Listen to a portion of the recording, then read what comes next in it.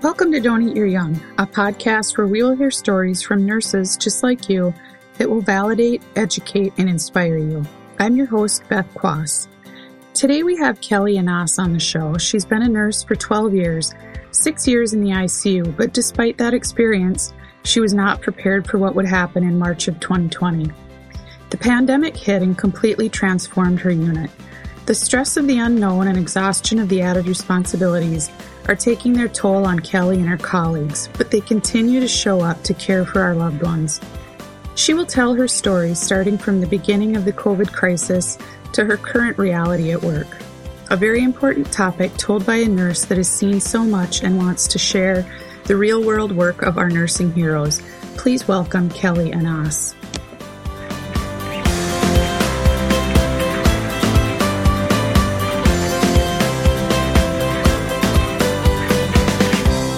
Hello, Kelley. How are you?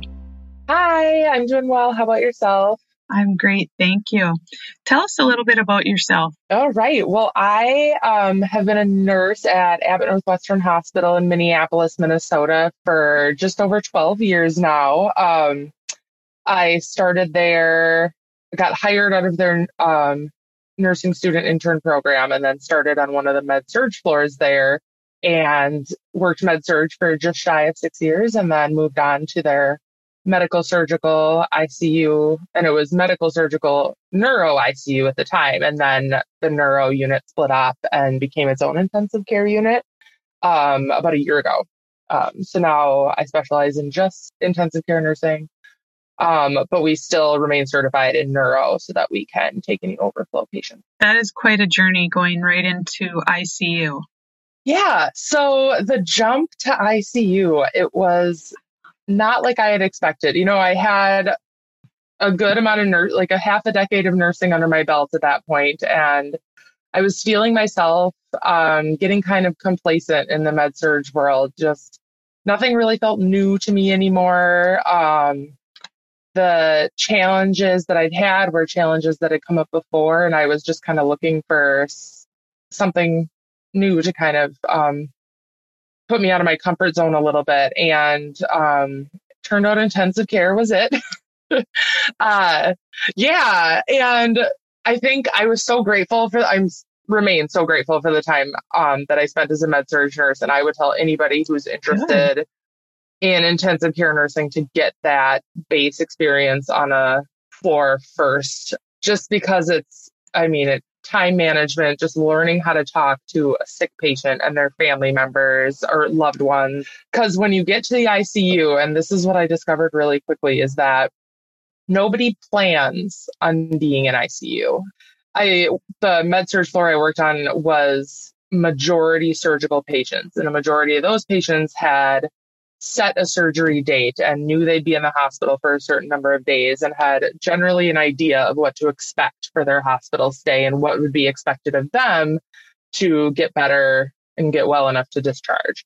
Oftentimes they were waiting on scary diagnoses, cancer diagnoses, and things like that. But in the ICU world, very rarely did somebody show up in my care who had planned on that at the start of their day. And no one's ever coming to you as their best selves, whether it's the patient showing up or their loved ones coming in frantically a few hours later. I was always so alarmed at how hostile everything seemed, just like everybody kind of came in frantic and almost aggressive seeming. And it took me a while to realize that this was not how their day was supposed to go and what they had planned on. And when you show up and you see a person you love connected to all these machines and tubes, whether they're awake and still able to have a conversation or unresponsive or sedated because of medications we're giving them, it's a lot. And nobody's their best selves in that ICU bed or coming in. I think that is so important for people thinking about going into ICU to understand right away. Yeah. Because you're right, that isn't a plan, and it is so hard for those patients and families. And I'm sure as a nurse, that's just another dynamic that you have to deal with. Yeah, absolutely. And that's something that I feel comes with a little bit of practice as far as just talking and being like, all right, if I were a medical world novice walking into this room, what would be the things I would want to know about? Like, are those numbers on the screen important to me, or am I going to let the medical staff worry about that? Is it all these pumps with lines hooked up to my loved one? And so I kind of would go with I'm going to give you the information. I'm going to tell you exactly what we're doing and why, and what we know and what we still don't know, and what we're doing about both of those things. And sometimes I might hit people with a little bit too much information, but I just always feel like when it comes to that stuff, knowledge is power. And when they're having to answer questions of other loved ones later, of like, what's going on? What are they doing? What about this and that? They can pass some of that along and feel like even if we don't know exactly what's wrong with the patient, we're well on our way to figuring it out and trying to get them better. And I think that builds trust too with your patients and their families. If you can share what you know and they know you're being transparent and that you don't know everything, that has to be very helpful, comforting. Exactly. And I've found, especially in this COVID world with visitors not being allowed into the hospitals, the more information we can give them and being like, all right, these are the good things happening, and this is why we're excited about that. And these are the things that we're still worried about, and this is what we're doing to try and improve it, helps a lot. As far as, because right now people aren't able to see what we're doing for them.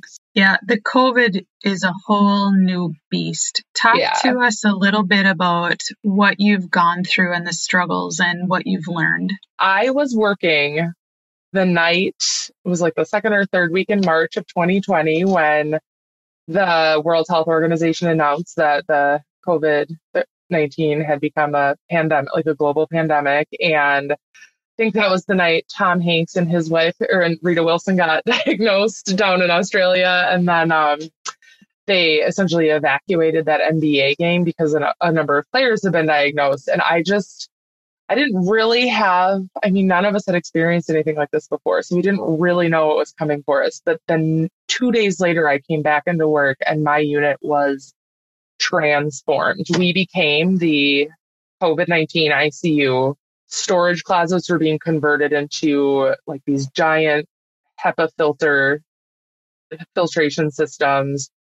Units, like our unit is set up into these clusters, we call them, and it's 5 clusters of 6 rooms apiece, and each of them were getting shut down to maintain a negative air pressure. We were being given N95s and told that we had to make them last as long as possible, and that this face shield that we wore would protect the N95 that was protecting us. And it was ways that we had used PPE that we had never, ever been told to use them before. And then there was just not knowing what to expect. I mean, we were hearing whisperings about what was going on in Wuhan and then New York and Seattle and all the like really big hotspots, Italy, but we didn't know what was coming for us and when. That had to be scary and stressful. And in your unit or with the people you are working so closely with, did you find that there was more anxiety and bullying among people, or was it really coming together as a team? I would say generally we came together as a team pretty well. There's the bullying. I guess bullying wouldn't be the right words, but there's the people who are always going to take the rules like more seriously than others, and their approach to, hey, I just noticed you may have contaminated your mask, wasn't maybe always the most effective means of communication. But generally, I just kind of feel like, there was the anxiety about, oh my gosh, do I have this mask on right? Am I doing this? Like, okay, now I have to go into this patient's room and, we're going to be intubating and, they only want 2 nurses, a respiratory therapist, and a doctor in the room for an intubation, where normally we would have more people than we needed in the room. And I feel like generally we came together pretty strongly as a team, and I'm glad for that. We've always had a lot of good teamwork on my unit, which I feel like just kind of fosters everybody's like comfort level and learning, and really just like an ideal situation for patient care that people feel comfortable with speaking up. Do you feel like your unit was supported by the administration, or was it so early that it was too hard for people to even know what you needed? I think at first the nurses and management kind of both went on like the cautionary side where like we were very supported. We had kind of extra staff, like resource nurses who were just around without a patient assignment to kind of help with the intense labor that goes into caring for these really sick COVID-19 patients. And we had a person who sat outside each one of our clusters to make sure that people's PPE was being donned and doffed appropriately, and that everybody walking into that area knew the deal and knew what was expected of them to keep themselves safe. That when we didn't hit the surge like New York and New Jersey and other parts of the country did in the spring, because in general, the Midwest did pretty well with mitigating and social distancing and all that stuff. As things kind of tapered off over the summer for us, we got less and less support. They got rid of the resource nurses in the clusters, so we were all just helping each other. Then they got rid of the Doff people. We playfully called them the Doffficers. Because they were like the bouncers of the isolation area. And so they got rid of that. And then we became everything in those areas. If you wanted the floor mopped, you had a housekeeper hand you a mop and you did it yourself. We took out our own garbage. We took out our own laundry. We stocked our own supplies. And certainly some of that stuff we would do, but it wasn't part of our everyday workflow. And now we were everything for those patients. We were setting up the video calls with families. And then to a certain degree, that still happens. But the hospital finally got to a point, I think they told us it was to limit the use of PPE, that the fewer people who were in these isolation areas, the less PPE they were burning through. But as they were able to kind of secure more PPE, they started sending in the nursing assistants, the housekeepers, the specialty care staff that sets up our hemodynamic lines. We were doing literally everything, and it was exhausting. I can't imagine. You were, like you mentioned, you're already caring for these really sick patients. Some patients we haven't even seen that sick before. Mm-hmm. Then you're adding all of these other duties. You didn't grow more arms. You didn't grow more minutes in the day. What kind of toll did that take on you? Any nurse will tell you, like, when you're having a busy day, the first thing that goes is your breaks, right?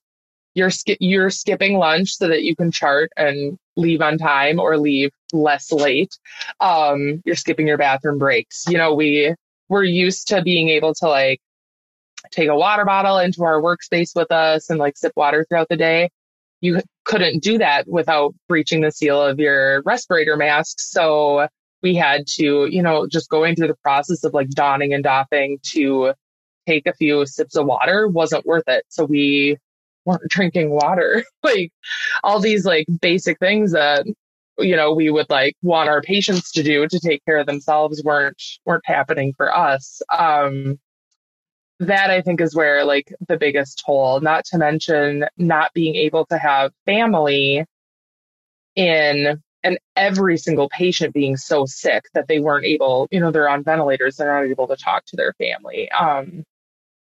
You were doing so much communicating where normally you'd be like, oh yeah, like here's their labs, they're having a pretty good day. If you want to talk to them, I'll put them on the phone, and you'd like hand off the phone and they could like hear their loved one and kind of get reassured that things were going okay, but that was not possible. And so, you're sitting down and having these really long conversations and almost kind of having to defend your work because family can't see how hard we are trying and how hard we are fighting against the virus that is just vanquishing these people. And that gets hard too, because they're grateful certainly for the work we're doing, but also they want to make sure we're doing it. Right. They can't see what they can't see. Mm-hmm. Mm-hmm. So fast forward all of these months, how do you think it's going now? Not that you can get used to this, but how do you think it's going now based on how it started?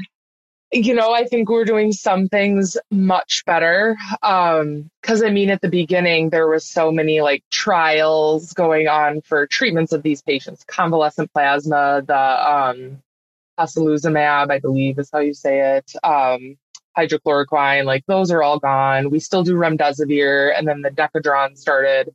And like anecdotally, a lot of us are talking like it seems like with some of these treatments, we're seeing people improve faster. They're still getting just as sick, but their like length of them being like very critically ill seems to be shorter.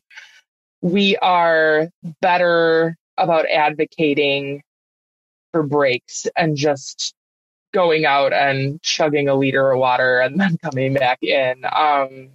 I will say, based on what I'm hearing from other hospitals, Abbott is doing things better than a lot of places. We still generally have 1-to-1 or 1-to-2 patient care assignments, where a lot of the hospitals across the state are moving to 3-to-1 assignments for the nurses with support staff of other nurses, usually like Kelley or ortho, kind of the surgical units that aren't, those nurses don't have patients right now because the surgeries aren't being done. Support from them, because there's a lot of things about my job that any nurse with med-surg experience can do. And then there are some very specific parts about my job that take an ICU nurse to perform. Do you feel like you're getting the staff you need? Because, of course, again, there's only so many nurses out there. And are you able to mobilize from within your own hospital? Are you having to hire from outside? It's been an interesting mixture. Like in the spring, they had this model where the OR and pre and post-op staff, the CRNAs they all got trained into being assistants to the ICU staff. PACU nurses that had previous ICU experience got retrained into bedside care. The CRNAs were going to be functioning both as bedside nurses and or respiratory therapists to help support the RTs, because they are spread thinner than anybody else with, this primarily respiratory illness going on. And then that changed when we didn't hit that big surge like we thought we might. And now they've ramped up travelers. We're working with a good deal of nurses who, have honestly been working in COVID surge areas for the last 9 months. I don't know how they're still upright after the stories I've heard. And then they've gone towards hiring primarily new grad nurses as ICU RN techs. So they're licensed RNs, but they're getting trained to kind of the ICU atmosphere, but not necessarily like critical care, ACLS type skills, so that they can be of an assistance to us in proning patients, repositioning baths, administering meds down the feeding tube, but they wouldn't be in charge of any like ventilator adjustments, titrating drips, any sort of decisions that we would make based on our training there. They haven't started yet. So we are all kind of anticipating that when they do start, that's when we'll go to more me as the ICU nurse taking on 2 to 3 patients with the assistance of an ICU RN tech. But right now we piecemeal our staffing together shift by shift, where they are relying very heavily on overtime. Right. I think that's kind of the story everywhere. Yeah. Well, it's kind of a win-win for those new grads coming in. Yeah. Being able to do that without this, of course, it's stressful because they're new, but without the stress of taking on what you're doing as a seasoned RN, they can learn the ropes of being in an ICU, because there is so much different about being in the ICU as an RN as anywhere else, that if those people want to do that in the future, what a great opportunity for them. Right. I think, just being comfortable dealing with all the stuff, the monitors, the lines, the cords, the ventilator tubing, all that.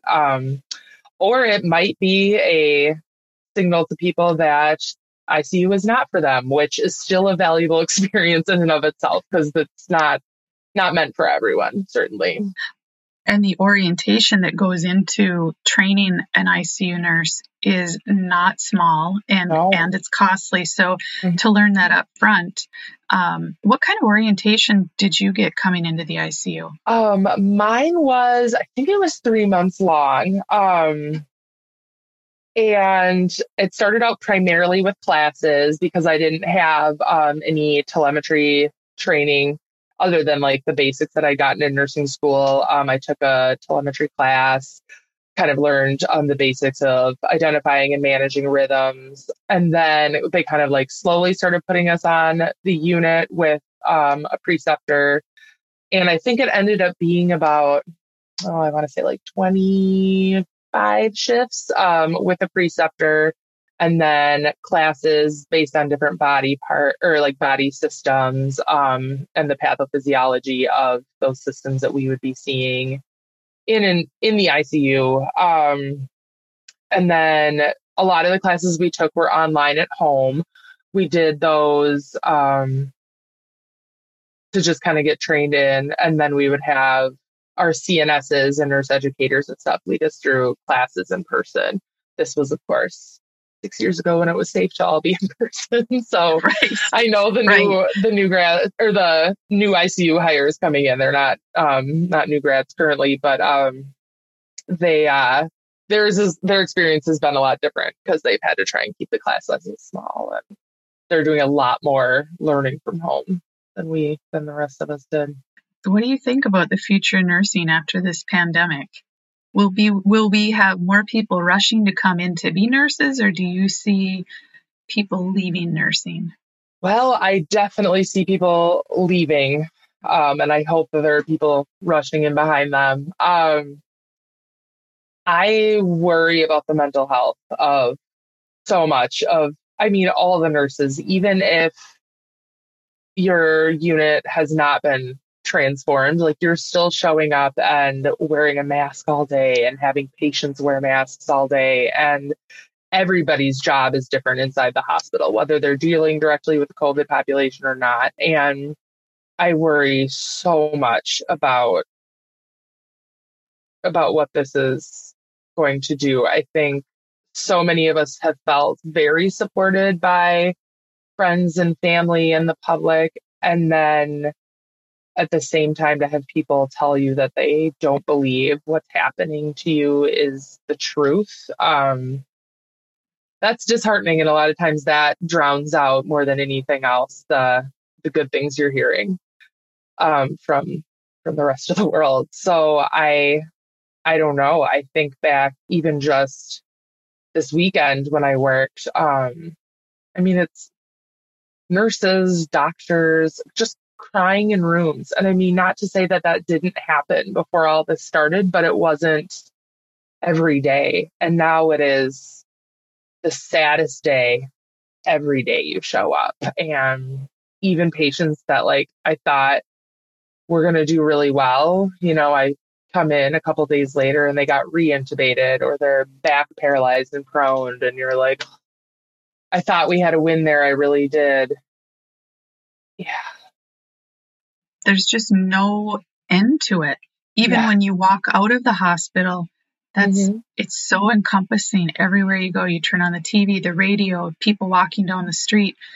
It really takes a toll on people. What advice or tips can you give nurses right now just struggling or to get through this? And what would you like to say to people? I would say find someone to talk to. I was having a conversation with my husband about this, and he was talking about an experience he had in high school where some veterans came to talk. I think it was assumed for a Veterans Day thing. And this Vietnam vet had said, the World War II vets, they finished their service and they spent 2 weeks on a boat being able to decompress. And then they got home and they'd had that time to kind of talk to people who could truly relate and truly understood what they'd been through. And then the Vietnam vets got thrown on a plane, and 18 hours later were back to work or back in a classroom, and were supposed to pretend like what had happened hadn't, and didn't really have that time to decompress and vent and deal with any of that.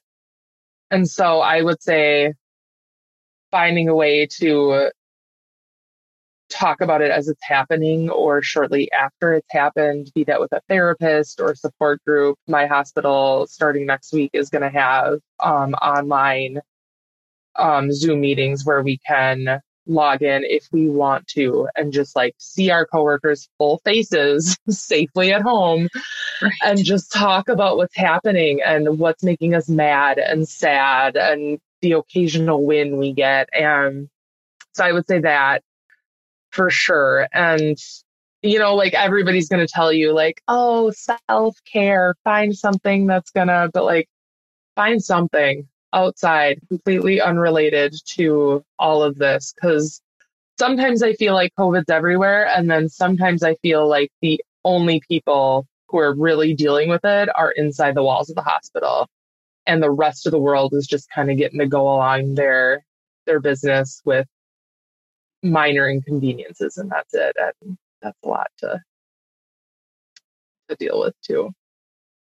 I so appreciate you sharing your story because I think people need to hear what's going on in your units and in the hospital and where people are really seeing this happen. And even other nurses or healthcare providers that don't work in those areas can't even truly understand it.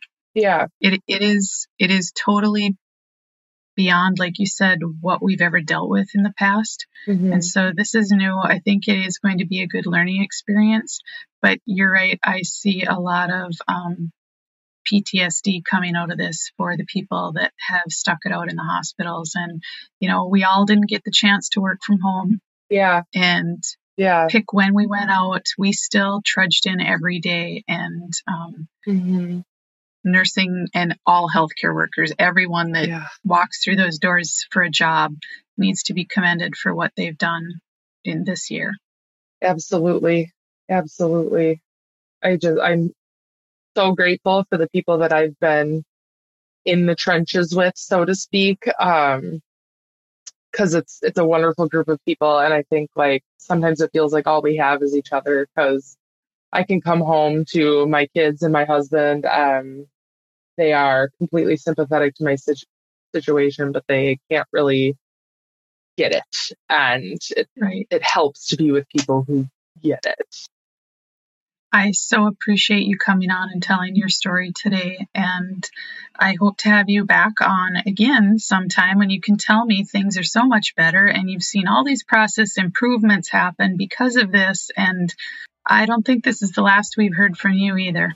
Oh, thank you. I would love to have an opportunity to come back and talk about how nursing has made this better and how this has made nursing better, because my practice is so much stronger than it was at this time last year. I had no idea how this would transform me for better and sometimes for worse as a person. But it was great to be on and be able to talk about it. Thank you, Kelley, so much for being on, and I hope you stay safe out there. Same to you. Thank you.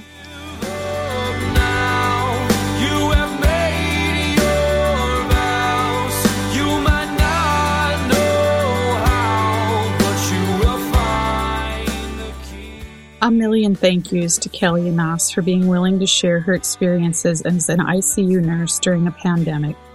Nurses and other healthcare workers need our support and love at this time. The effects of the past year will be felt for a long time. Seek out help if you need it and offer help to others that you think might be struggling.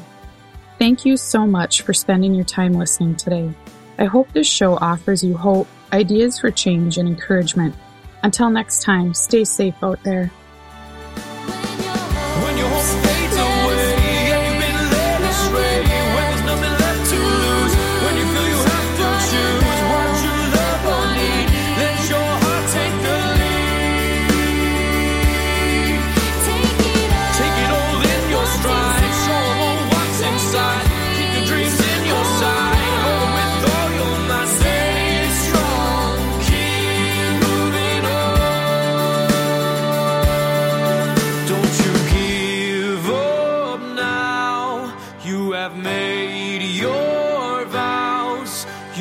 might not know how, but you will find the key.